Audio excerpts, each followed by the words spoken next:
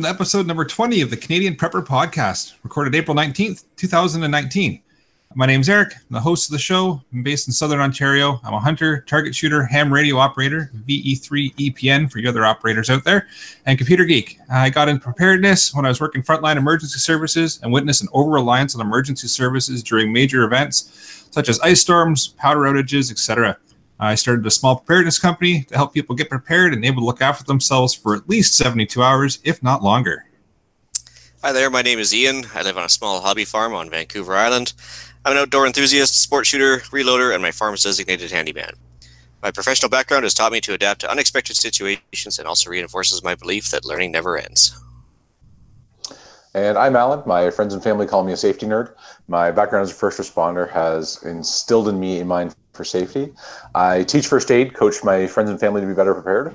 I'm a locksmith by trade and have worked in the physical security industry for more than 20 years now. All right, so we've got some budding content for you in this episode. We're going to start off with some news articles relating to preparedness in the outdoors. Next, we'll be letting you know about how we've improved our preparedness since our last episode. And then we'll get into the main topic of this episode. If you couldn't guess with the dad joke there, it's gardening for preppers. I like the dad joke. I think they're pretty good. It's coming from a group of dads, I can only imagine.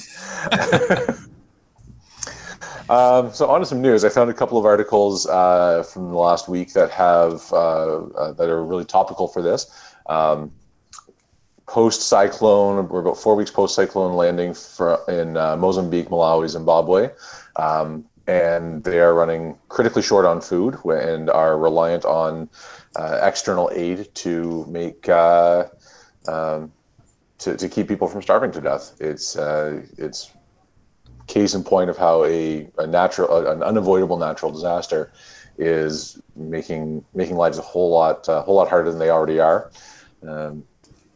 The other one I saw was coming out of Cuba, where the government policies are forcing food shortages for the people, although I will wager that Raul Castro there isn't going hungry by any means.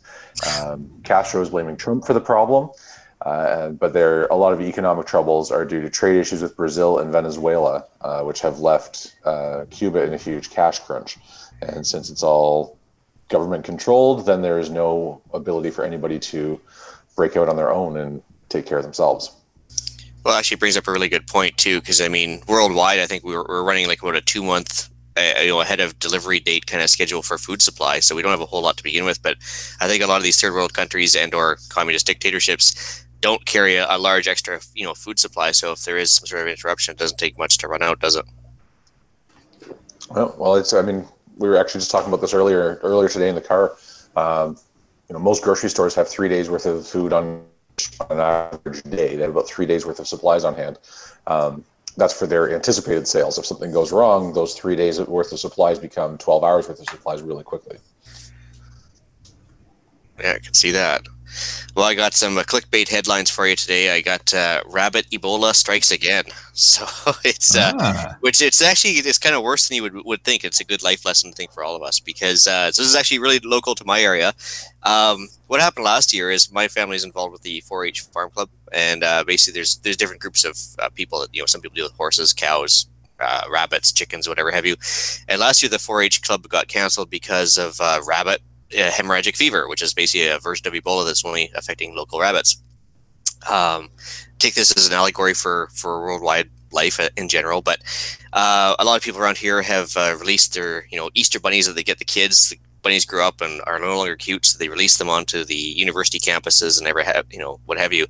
And sure enough, some of these university grounds and parks and everything else get overrun with domesticated rabbits, like not even the European cottontail. And sure enough, with these dense populations, they end up getting these diseases popping up where basically it's wiped out almost 100% of the domesticated rabbits in the area, to the point where even if you have a rabbit that hasn't been affected, it needs to be vaccinated every 3 weeks to 2 months or something like that. And that's like life support. That's all it does. It's a carrier no matter what. Wow. And so they actually can't bring in the 4-H program this year either, because there's all these carriers floating around.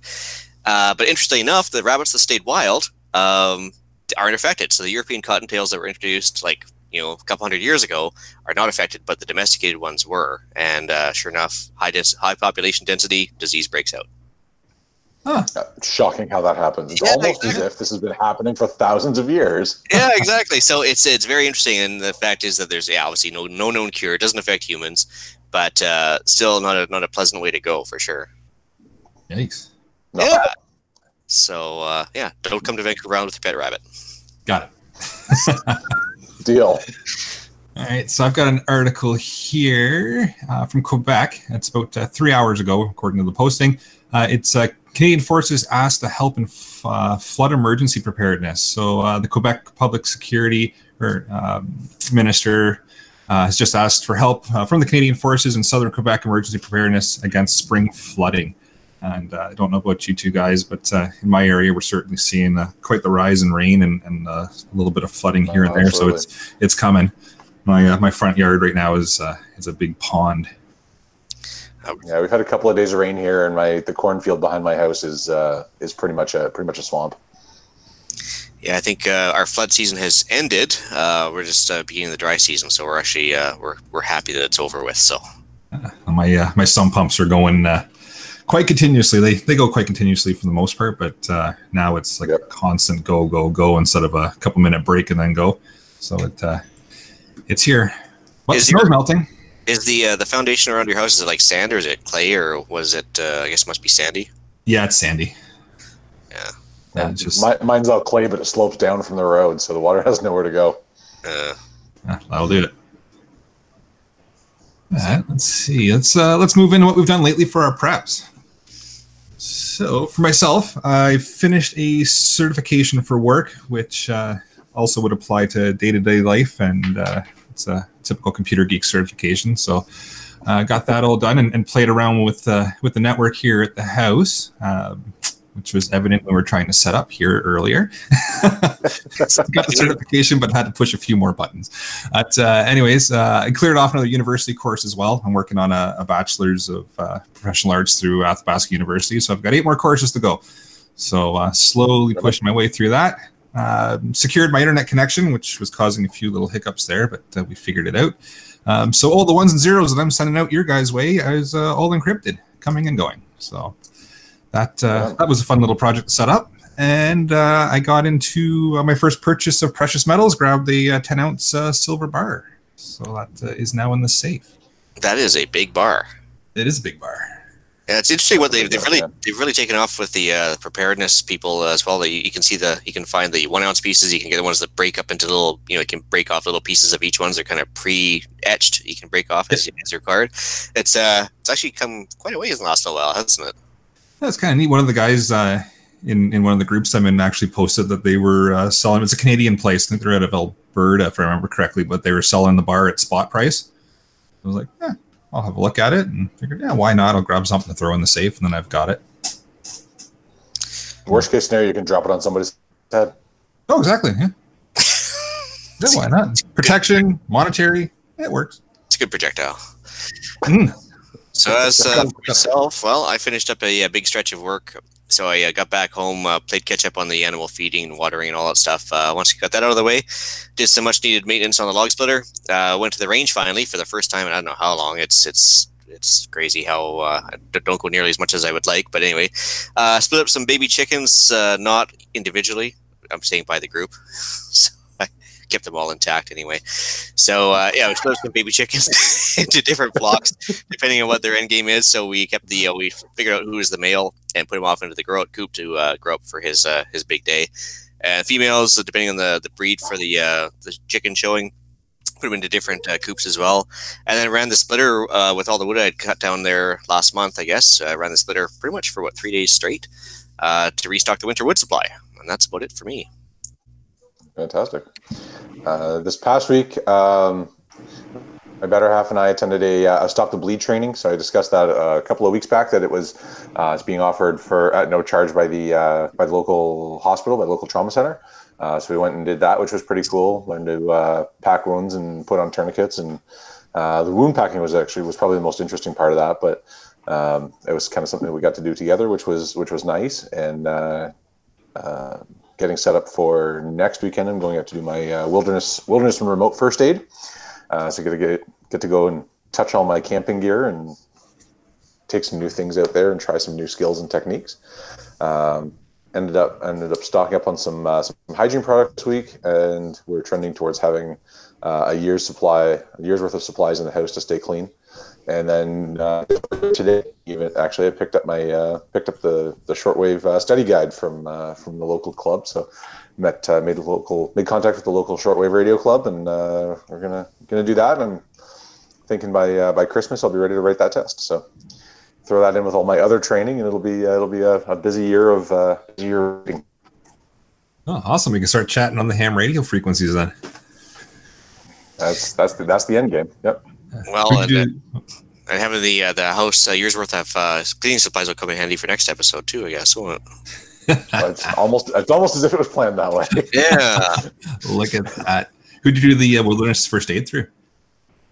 It's a Red Cross program. The local instructor. It's something I've done many times before. The local instructor is someone that I've worked with for many years. She's really well versed and a fantastic outdoors person in her own right, and just huge vast volumes of experience in being out in the wilderness. And so yeah. I'm excited, mostly just as much to get out camping as to actually refresh on some skills. So, oh, awesome! All right, how about we move into the main topic of the show: gardening for preppers. Yeah, I guess the first thing we should ask or talk about is why we're chatting about this. So I guess I've heard it on the internet. I'm sure you guys have too. About a lot of people say, "Well, I'm all set for food supply because I got a vacuum packed or freeze dried can of garden seeds. I'm good to go." Oh yeah, perfect. If you plan on eating seeds. Yeah, exactly. If you want to have a nice chia snack or something, but yeah, no. So I mean, grabbing a packet of seeds and hoping it's going to make it work during the zombie apocalypse is not going to work, right? So I think we can all agree you need to gain experience growing food before it becomes vital to your survival. Practice makes perfect. Yeah. It's just not going to go well the first couple of years. There's more than a little bit of a learning curve when it comes to growing vegetables. Oh, and it's not even just the growing part too. It's all the other associated stuff we'll talk about later on here. But it's a multifaceted skill set that you need to work on for sure. A couple points I had here right off the bat was like, if in that vacuum pack, number 10 can of seeds, do you have seeds that'll actually grow in your climate? It would be the number one question, because they probably pack it for the southern U.S. or whoever the supplier is, and it might not work for your climate, right? Exactly. There are no orange trees in southern Ontario. Exactly. I mean, we could talk about other Eric Protector. When he was on the other day, like his climate's going to be vastly different than yours or mine or anything else. So just a regular pre-canned can of seeds isn't going to work all the time. And I guess the other thing too is like most of those garden seeds you buy are not heritage seeds, right? Like they won't regerminate necessarily. Sometimes they're expecting you to come back every year and buy a new packet of seeds, right? Yep. Yeah, that's something you got to keep in mind, right? If you don't have seeds for the year after and the year after that and the year after that, no good. Well, yeah, and I guess a lot of people, even to figure out how to grow your own seed plants is a bit of a skill set as well. I know nothing about it, full disclosure, but I mean, like some guys were saying that takes years to even get established with a seed that works well for your climate, your area, and that you can work with. Oh yeah, something my grandparents did that for decades. They started the seeds that they had, and then started the seeds that they purchased, and then they my grandma bought flower seeds every year, and then she used seeds from the previous year's crops to grow next year's crop, which was a skill that she learned over a lifetime, not something that she figured out on the go when she didn't have access to a grocery store. Well, actually, just one thing before I forget, we didn't write it in the show notes, but with those seed packets too, a lot of times you'll lose about 10% of the viability per year. So after like the seed packet's been sitting there for 10 years, you might not get any germination out of the thing too, right? Yeah, that's no good to you. No, I mean, I think we've all heard stories about seeds that were left in the pyramids that were good 2,000 years later or whatever, but that's not always the case. Especially in a nice wet climate like mine or something like that, they'll just rot away to nothing. So don't let the truth get in the way of a good story. Exactly. It's the first rule of journalism, isn't it? Yeah, pretty much. Yeah. I was actually going to ask you guys what your thoughts are on like prepper-related crops, maybe guys that were starting to think of growing. Well, potatoes are probably one of the most natural in terms of being easy to grow, being easy to manage in terms of pest control. They can be grown just about anywhere. You can grow like 100 pounds of potatoes in like 12 cubic feet, like 4x4x4 box. You can grow. They're easy to grow. They're easy to regrow. Calorically dense, decent nutrition to them. Obviously, you can't live on potatoes alone, but it's a really good one to start with. You can make booze from really it. Hard to screw it up. Yeah. How many million Irish people can't be wrong? But no, seriously, I mean, you can technically, I suppose, if you had to live, poorly on it. But I mean, yeah, you can make booze with it. They are obviously easy to reseed and everything else. It's a really good one for sure. Yep. I was actually thinking. I would say start with the tubers. Start with the things that grow underground. They're less susceptible to predators than your berries and tomato plants. Yeah, so actually I was going to bring this one up. So as far as tubers go, for the YouTube or for the podcast listeners, I'm holding up what looks like an atomic potato, but it's or a horribly disfigured one anyway. But it's called a Jerusalem artichoke, also known as a sunchoke, and I think they've got about 3 or 4 other names. But basically, the interesting thing about them from a prepper perspective is they're obviously perennial. They come back every year. Very easy to grow. Marty, who was going to be on here tonight, wanted me to mention the fact that they're extremely invasive. So if you don't plant them anywhere, you don't want them to take over. When you peel them off, they look like this, which is more like a turnip or a kohlrabi or something like that. You can eat it raw, which is nice, or you can eat it cooked, and it's like a potato. And it's very easy to grow. Like I got this from actually my down the island prepper friend. We'll call him Better Ian. Anyway, he gave me 3 bags of these things, and he's just overwhelmed by them. And this early in the year, so we're early into April, and he's like overwhelmed with these things.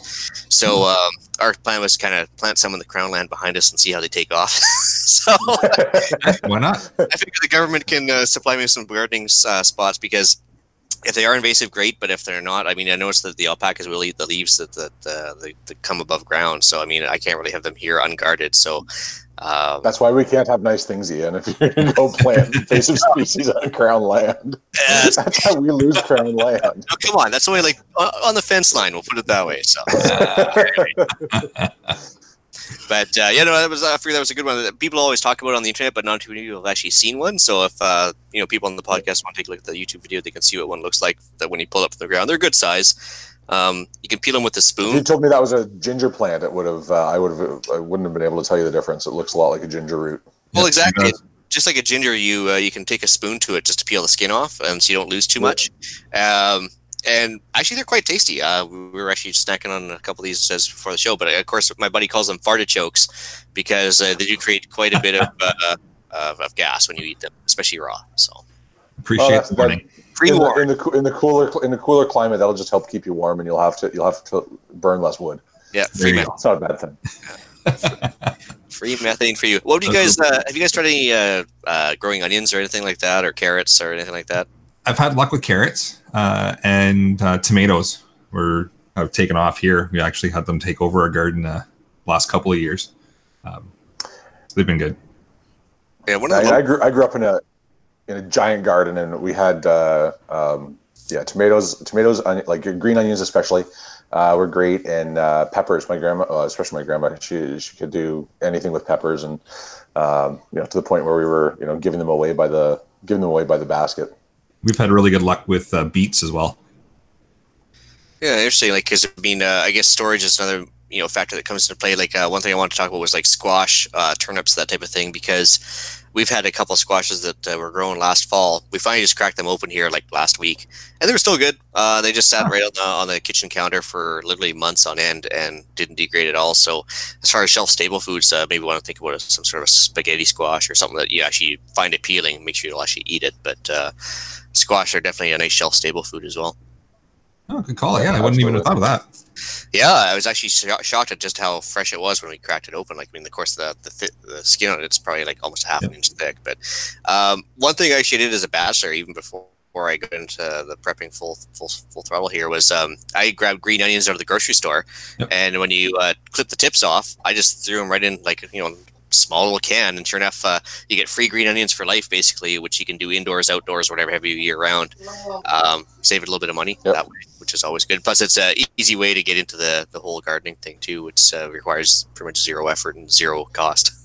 Yeah, I like it. Yeah, well, that's going to come down to our podcast challenge later. It's just grow something. It can be anything, but that's an easy one to grow. It's something that we've I know, like I remember doing that in school. You can do that with avocado. You can do that with bean sprouts. You can do that with just about anything. So, or not just about anything, but you can do that with a fair number of them, where it doesn't take a whole lot to grow and they're easy to regenerate. Yeah. Have you guys got any big trees in your yard, like apple, cherry, crab apple, all that stuff? I do not. I have an enormous maple tree and some pine trees, but I don't have anything. Fruit doesn't grow well around here. We have a few apple orchards, but they're pretty high maintenance. Yeah, like interesting. Like modern day commercial production is very chemical and time intensive and everything else to grow, and because of course those trees aren't really naturally producing that many apples unless they're really worked on. But we planted a few apple trees here, but that's one of those things where you can plant it and not expect any fruit for like 5-10 years type of thing, depending on the climate, right? But a good investment over time, but not short term for sure. Well, definitely not short term, which is which comes down to the prepping part of prepares that it can take 5 to 10 years before you've got viable crops, and so get good at it now before you need to, because it's going to be a whole lot harder to do it later. Oh, absolutely. A couple of things I want to touch on: water supply. Whether it be during a normal time or adverse time, I guess you want to make sure you have enough supplies to keep your garden going. So that's where the rainwater catchment would come in, or any sort of hand. Not all of us, I guess, are lucky enough to have a hand pump in our basement either. So. Yeah. Well, it's also important that you regulate the water, because if you're directing all of the water from your roof into your garden, then you may end up overwatering it, which is just as bad as underwater. Oh, for sure. Yeah, we've got a couple of rain barrels that collect the rain for us throughout the summer, and then we just take buckets over to water the garden. So works out well. Yeah, for us, our big thing is trying to get enough soil to actually grow stuff, because we're basically on a rock hillside, and so we're basically having to make our own soil as we go here, which is time intensive as well. But if you combine it with other things such as the animals that we have, chicken poop, alpaca poop, with a bit of bark mulch from the local greenhouse guy, it's amazing how fast you can make your own dirt, for sure. So it's something to be said about having your own compost heap to make your own soil. That's on our list for the summer too, is getting into composting and diverting a bunch of the stuff from throwing it in the garbage can to just out into the composter in the back. So interesting if you go to a place like Starbucks, they'll give away their used coffee grounds for free, pre-bagged, and basically you plant those, and it smells not bad either, and it basically breaks down relatively fast and gets you some good soil over time. Starbucks is good for something. Yeah, absolutely. Yeah, it's got to be good for something. Inside voice. Not just burnt coffee. So, what do you guys know anything about hydroponics or anything, or greenhouse usage? It's very heavily reliant on like chemical fertilizers, just because there's no natural chemical in the soil. There's no natural minerals in the soil because there's no soil. Yeah. So to do that, it's certainly doable. It's certainly viable. It gets done on a regular basis, but it's not something that can just happen overnight. You have to have the fertilizer, like the liquefied fertilizer, in store and ready to go. Otherwise, there's just nothing for the plant to draw from. I remember living in Ontario. We used to hear about the Dutch nutrient formula all the time for the hydroponics, but never really got into it because I figured it was like a high usage of electronics required and pumps and everything else. Like my cousin's big into hydroponics on the mainland there, but I've never touched it myself. I've never messed around with it either. Well, there's a big there's a bit of a push for like indoor vertical farming that I've seen over the last couple of years, which can be it's kind of cool because it can be done in a sea can with natural light if you put a lighted roof in it, but it doesn't require any soil. It's if you have the right nutrient balance, then you can put an exceptionally large garden in a very small space anywhere in the world, which is a really interesting proposition, because that's one of the biggest challenges we have, is that we have, in terms of food security, we have a whole lot of places in the world where we can't grow vegetables, where we can't grow whatever food, fruits, vegetables, tubers, starches, whatever they may be, without a lot of effort. But if we can do it in a more compact way, then we relieve the strain, and you can do that in just about any climate, as long as you can keep the interior climate of that can, or that container, or that warehouse at an acceptable level. So it's one of those emerging technologies that is going to be really interesting in a few years to see whether that's something that becomes, we're going to start seeing people turning their garage walls, the inside of their garage walls, into a 7 or 10 layer vegetable garden. That's interesting. Well, especially if you buried the sea can, it'd be good to keep it nice and warm and everything else. You can't actually bury sea cans. The roof will collapse. That's engineering mishap, unfortunately. Yep.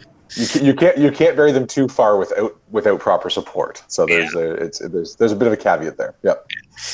Also, I was going to say, with the sea cans and whatever have you, that's actually a good idea. You suppose you could stack them or whatever, if you're space limited. Something. I never thought of that. Well, exactly. Yeah, you can line up a few sea cans vertically and lengthwise side by side, and then in theory, 500 square feet can grow 20,000 square feet of vegetables. So and that's, you take that and you expand it over things like remote communities in Canada, where it's incredibly expensive to bring food in, and you can only do it under very specific circumstances like ice roads, or you do that in places like in remote Africa, where it's very difficult to get food into places. Then from a prepping perspective, if you can do it, it means that you have food security no matter what. From a preventing emergency situation, then it just seems to make a whole lot of sense if it's viable. Well, I mean, you can make it viable too. Like, in all seriousness, if you go down about 15 feet below the surface, you get down to below the frost lines in most places, but also you get down to where the geothermal kicks in. And it actually, about 15 feet down is where the average temperature year-round is maintained. So whatever your average temperature is above ground is usually what it is about 15 feet down year-round. So it's actually wouldn't be that hard to heat if you did have a deeper basement or whatever, have to work on your garden down there. Exactly. So if you've got the right infrastructure in place, and it takes a fair bit of planning for that, then you have the ability to do that. So definitely something to keep an eye on. That you don't need a lot of space, and you don't need a lot of soil to grow vegetables. Yeah, that's true. So I also want to touch on garden predator protection, which I think a lot of new garden people have trouble with because they don't realize how big of a problem it can be. Oh, yes. If you don't have rabbit Ebola, eviscerating the rabbit population, you do have rabbits that get into your garden through the smallest little holes. I personally have issues with alpacas that stick their neck through fences and eating stuff they're not supposed to.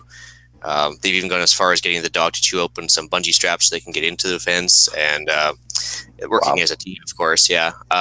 Birds coming in during, if you have raspberries, blueberries, blackberries, birds will come in just as you're ready to pick them yourself. They're coming in and picking them for you. So there's a lot of things you have to protect your crops from, because pretty much everything other than you is also trying to eat your crops. Yeah, we've got problems with squirrels. Yep. Trash pandas around here. We've got a pretty healthy raccoon population, and they'll eat just about anything. And what I learned when I was a kid is that crows like vegetables too. There was a murder of crows that used to visit my grandparents' garden every fall and just take over the gooseberry plants of all things. Huh. Like a Hitchcock special. Yeah, it was. There were a few days I would look out there and go, yeah, I'm not going out there. But make sure Go ahead. I was surprised that the squirrels were taken off with our tomatoes.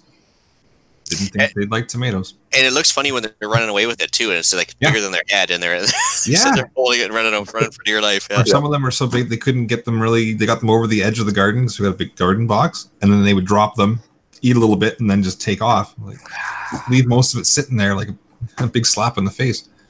But, jerks. At least if you're going to at least take the whole thing. Be responsible with it. Yeah, exactly. Yeah. Well, at least you know that during the zombie apocalypse, the scores will get settled with the squirrels and the trash pandas, right? I mean, Exactly. they'll eventually be food too. So there you go.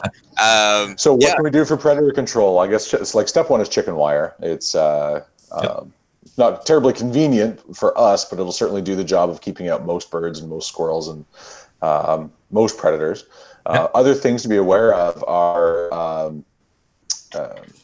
the mites and worms that will feed on your vegetables too. So pesticides are an entirely different animal. But the bigger predators, chicken wire is good. It's basic. It's easy to put up. A couple of 2x2 stakes in the corners and stretch it around. Staple it on. Make sure you bury those stakes deep enough that they can't just get knocked over by range alpacas or gorillas or whatever you may come up against. That's right. So bird netting, of course, over top of some smaller gardens. If you have a garden, like a raised garden bed, you can put bird netting over top to keep the birds from flying in from the top part of the fence. That's one way to do it, because a lot of them will only come down vertically. They won't come down through the little fence holes or whatever have you. Also with rabbits, I guess you got to bury the fence down a good foot, because they'll try and dig under. Being little diggers that they are. And then goats too. I mean, goats will chew through some smaller fence material, like up to including chicken wire, I suppose, if they had to get to some of your crops. So if you think you might be secure, but you also have animals, you really got to watch that as well. Yeah. Although if you have goats that are coming to your garden regularly, that's probably not a bad thing if things really do go south, because then you have another source of food coming to visit you and fewer predators. Goat curry.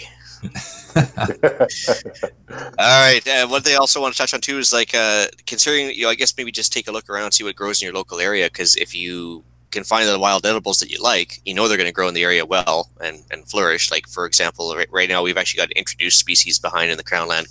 They're like a larger version of the common blackberry, but they're called Himalayans. The blackberries themselves are probably bigger than my thumb. And they're massive, which is nice, and they're highly invasive. So it's nice to have a little stand of them nearby. But if I want to plant them on the property, I know they grow really well. Also, an interesting note too: dandelion in North America was an introduced plant, and it's a food source. So instead of spraying them, you've got some salad greens right off the bat. I don't know about the flower though. I don't think the flower is edible. I don't know. We get tons of them here, but I've never ventured to try and actually throw them into a salad or anything. So I guess if you want to, blow the seeds around on your front yard and piss off your neighbors, I suppose it's a food source ready made. No, really, guys, you'll thank me later. I promise. Yeah, you'll thank me when the shit hits the fan for sure. Yep. Interesting tidbit. I was actually watching Bear Independent, another prepper channel on YouTube, and he brought up a good point that you need 750 pounds to 1,000 pounds of food per person per year. And you start thinking about how much that is, and how many cans of rice you may have in your basement or not. And it actually, you realize how fast it is to come up short. So I think when you mentioned how many pounds of potatoes you can grow in a small spot, that really comes into play, doesn't it? Yep. Yeah, that's a lot of weight. 100 pounds of potatoes sounds like a lot until you realize that that's potentially only 10% of your needs. Well, yeah, and I mean, actually, I did some research when he said that. I was like, I don't think it's that much. But no, he was actually probably on the on the low side of things. I mean, if you're actually sitting there, burning lots of calories every day, just trying to keep the house warm and fend off the zombies or whatever have you. There's lots of things to do. So you're going to burn more than your average 2,000 calories a day. You're going to probably be burning closer to 4, right? Takes a lot of energy to make a tinfoil hat. Exactly. Or you can just keep yourself from freezing to death. You can burn a lot more calories just trying to stay warm, right? Well, I mean, if what is it, 4,000 calories a day? That's only 3 pounds of food for 4,000 calories, and that's that adds up. When you've got more than one person, you've got 365 days in a year, and if you're thinking that that's going to take a while before life gets back to normal and you've got external sources again, like that goes quickly. Well, yeah, and interesting. I did a little research on how much farmland we're going to need to feed one person, basically, and it says basically you need 1,000 square feet even up to 2 acres for one person for a year, just if you're going to be a vegan, I suppose, depending on who you ask and what type of land you have and everything else. But yeah, so minimum 1,000 square foot garden would probably be a good idea, I would think. That's a big garden to manage. Oh yeah, no, it would be for sure. I mean, but the garden I grew up with was it was 120 feet wide by 60 feet deep, and I'm not prepared to do the math on that right now, but that kept most of us, like there were anywhere from 4 to 6 of us, in a reasonable quantity of vegetables most of the year. Yeah, so I think that was Oh, go ahead. That was not the sole source of vegetables. That was definitely not the sole source of food. Yeah.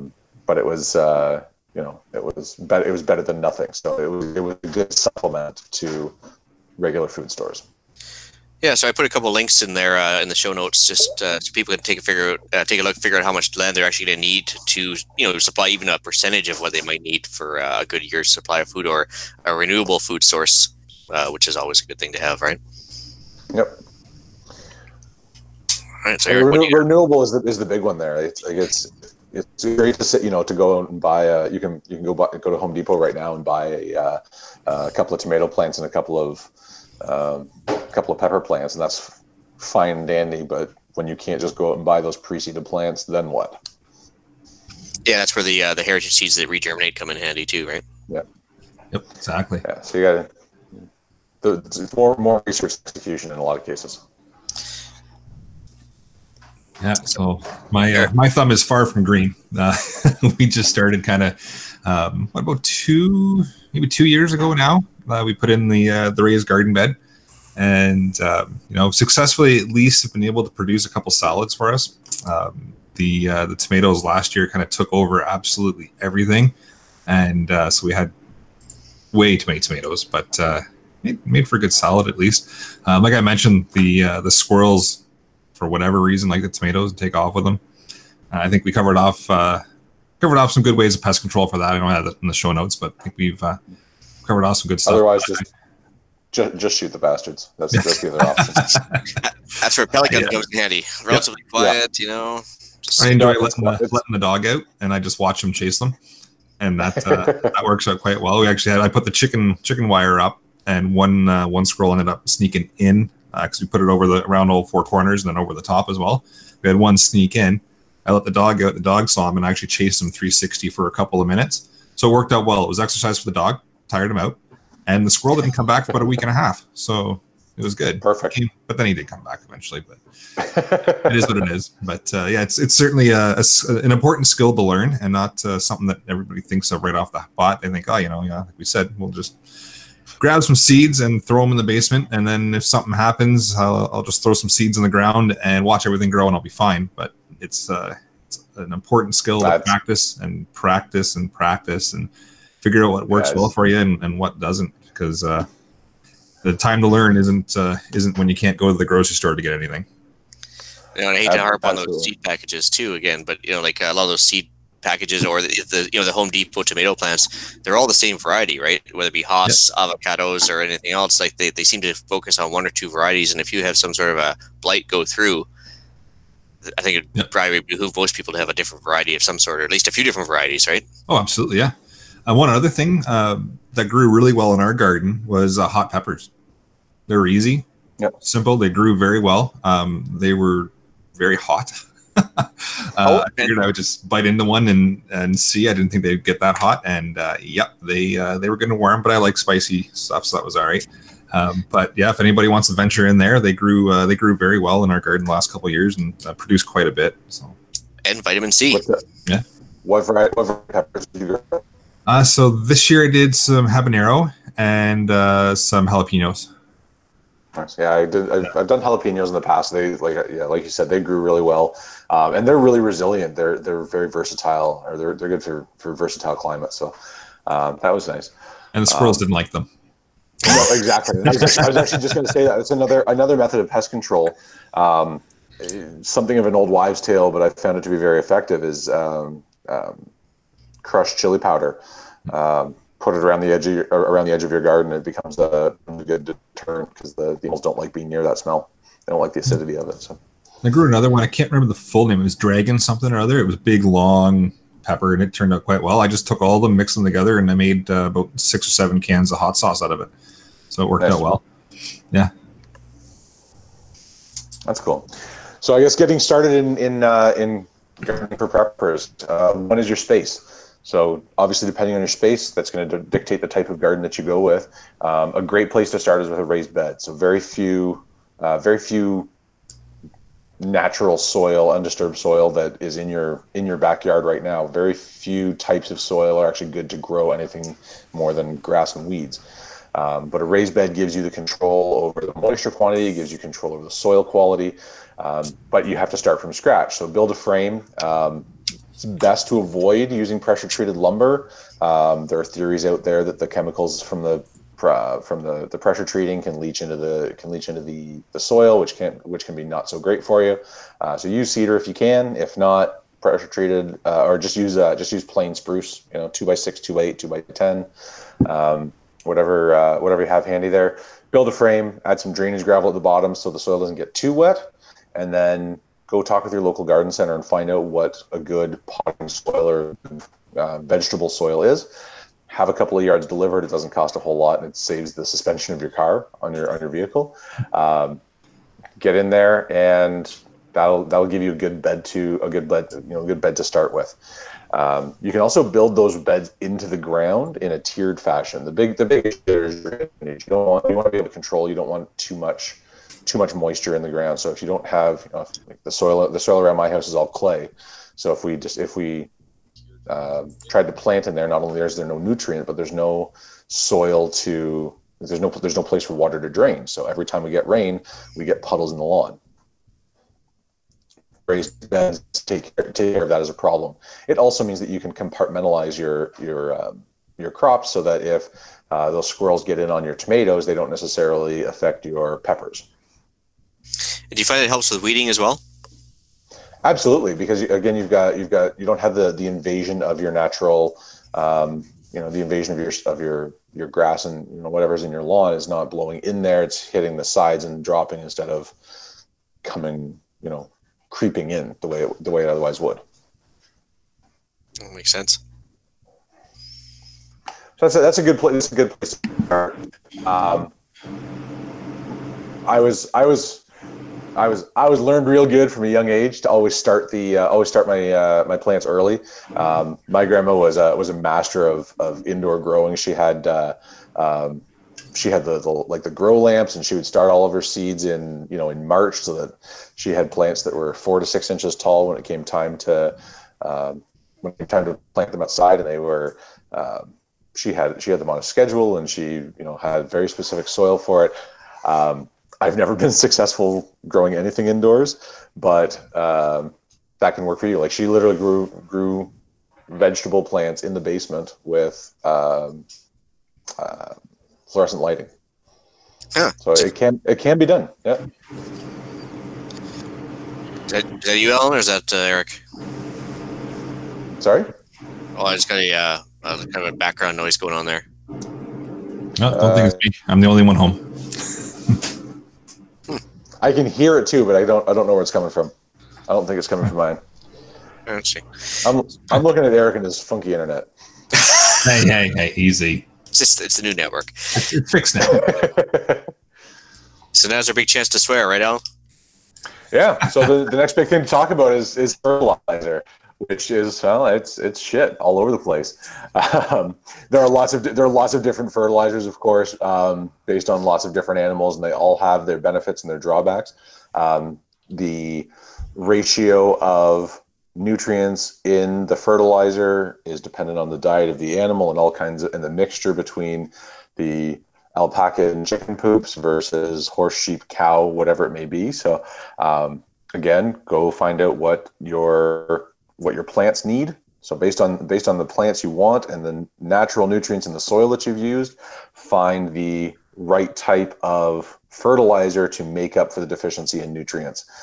Most fertilizers have a ratio of nitrogen and hydrogen. I forget what the other one is. That's usually a 3-digit combination.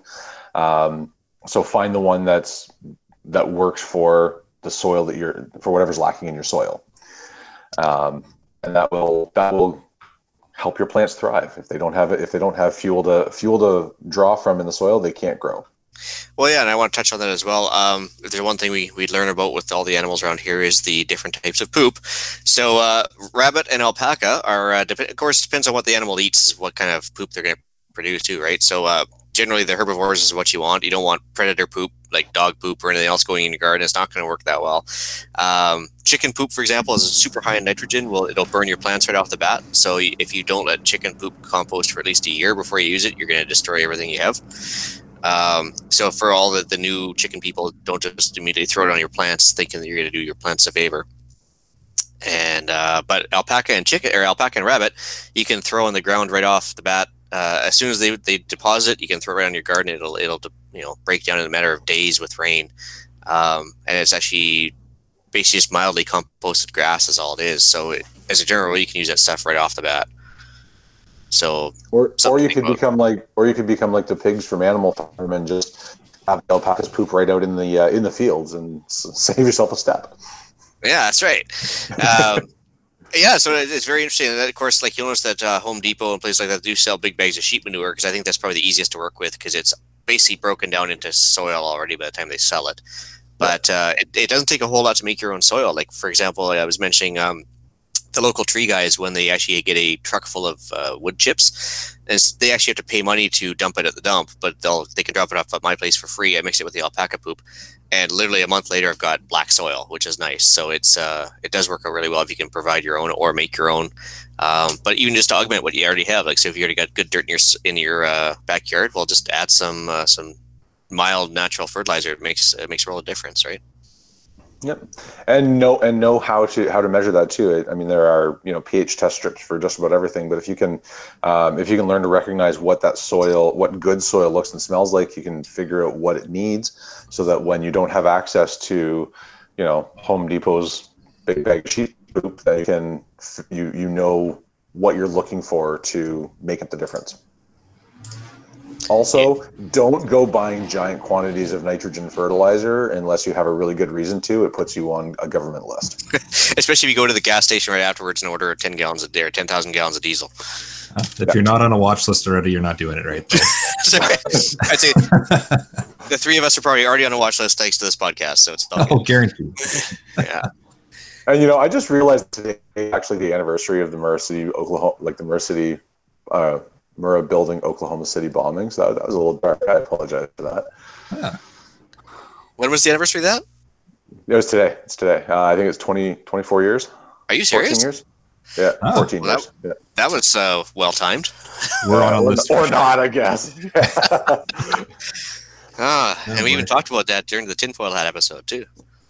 Anywho, yeah. All right. So now that list has been updated and we're all at the top. So going off grid, once you've grown all these vegetables and you've gotten good at that, the next step is preserving and canning them. Preserving or canning is a great way to preserve it. You can make anything you want. Eric, you were mentioning that you had too many tomatoes. I say there's no such thing. There's just not enough tomato sauce. Good point. But that by itself is an entire episode, at least one episode, because that's a whole different topic. But if you're going to grow and you're going to grow more than you can eat right now, then be prepared to can it.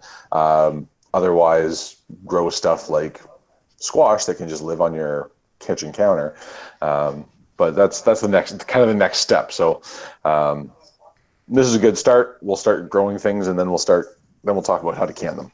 I have a feeling come fall time we'll be doing a canning episode around August, September, somewhere around there. I was just going to say that sounds like a good August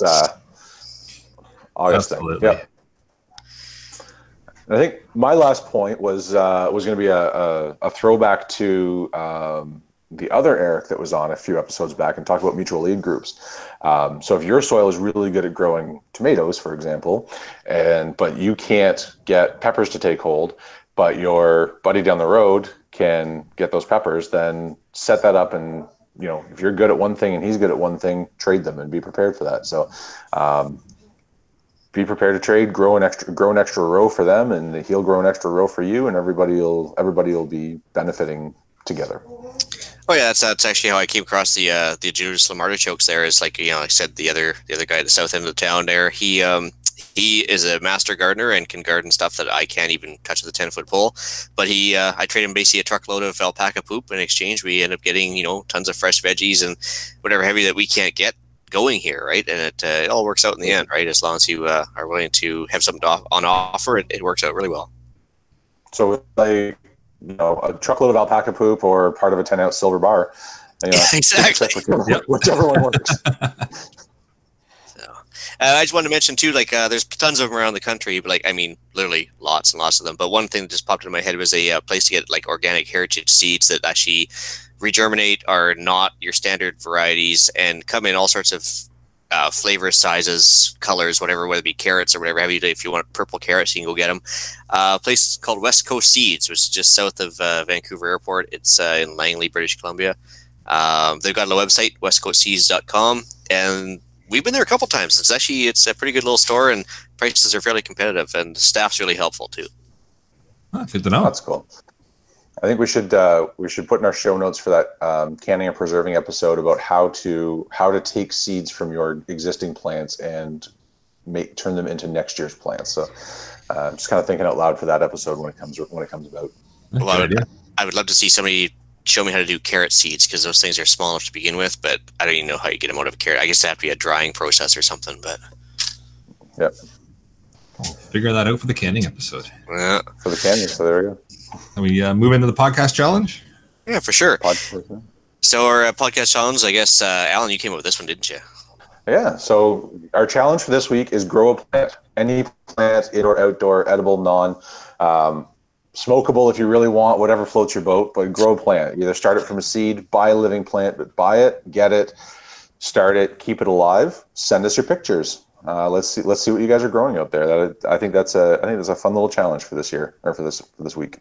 And actually, okay, you brought up a really good point. We didn't even cover it in the gardening episode. Okay, hemp and/or cannabis. It is legal now. Not saying it's my thing. It's not my cup of tea. But some people swear by there's medicinal properties. There's some people swear there's medicinal properties with marijuana. Hemp has oil, seeds. You can make clothing, rope, whatever have you. That'd be quite the process. But I think it is technically a weed, so it shouldn't be that hard to grow. I wouldn't think so. It should be really. It's.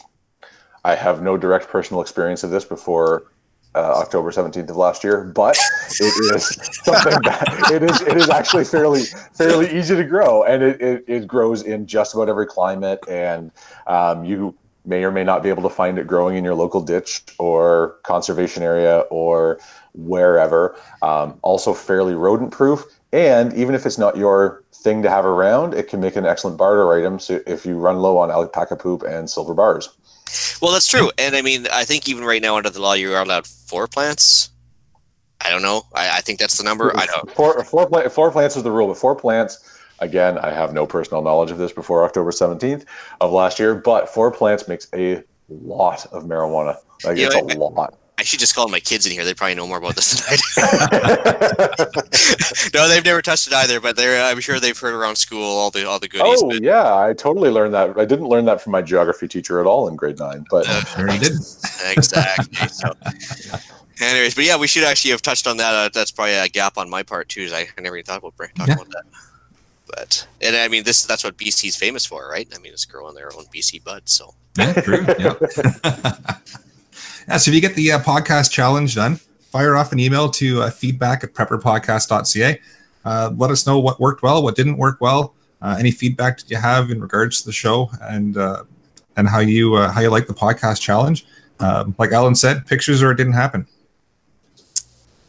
but keep those pictures legal. 4 plants only. 4 plants only. Keep the rest of them in a different picture. And actually, if we really were serious about this, we should probably get somebody to volunteer to come on and tell us how to grow it. Because honestly, somebody that maybe an anonymous off-camera person or something, that if they want to come in and give us the lowdown, that'd be fantastic. Yeah, why not? It'll help with growing. Okay, so there's part 2 of the challenge. If you have success doing that, let us know what you did. I'm going to have to strictly for scientific theoretical purposes. Yeah. All right, let's move into episode closing. So upcoming events. We've still got the annual Preppers Meet in Desborough, Ontario, July 11th to 14th. Check out annualpreppersmeet.com for all the details. You can buy a ticket and get registered to come on out to that. It's a great meet. It's been going on for a few years now. So again, annualpreppersmeet.com. Check it out and get your tickets while you still can before they sell out. All right, and for myself, I've got the first annual Western Canada Hot Springs Meet still coming up next month, May 25th, 26th. That is the weekend after the May long weekend. Slowcoat Hot Springs, a couple links there to tell you how to get there and tell you what it's all about. Doing some campcraft discussion, meet up for like-minded people, bit of an adventure to get there, and it's marked on the maps.me app if you just want to follow a GPS map to get there. Second one, it's actually becoming a bit of a thing now. It's a big event. Podcaster Charity Shoot, July 6th from Heller, Alberta. Newest thing, there's going to be a Stop the Bleed class. It's going to be taught by Gavin from the OG CPP, which is Canadian Patriot Podcast. There's going to be a Maple Seed Shoot, which is basic marksmanship for qualification, basically from Kelly and crew from Slamfire Radio, and a pistol fundamentals course, which is going to be held by Adriel Michaud, the hunting gear guy. He's got a website and a YouTube channel as well. So there's a few things to choose from when you're there, plus the regular shoot itself for raising money for a charity, which I do believe is a cancer charity. I am not sure which one it is this year. I haven't got the details yet. But it's certainly going to be a bit of an event. It's a couple days probably by the time it's all said and done. Neat. Awesome. Let's move into some shout-outs. I'll give a shout-out to my now-deceased grandparents. They've been gone for about 12 years now. But they were homesteaders and preppers in their own right. Everything was reusable, was sustainable. They were canners and growers and traders and all kinds of wonderful things. But they had a massive garden, and they canned everything. My grandma's chili sauce was famous around the county for being the brand. So that was great, and I learned a lot, remembered a lot of their lessons, and we'll get closer at some point to dealing to doing what they did. Ian, you got some shout-outs? Yeah, for myself, I got new listener Dan, so thanks for keeping an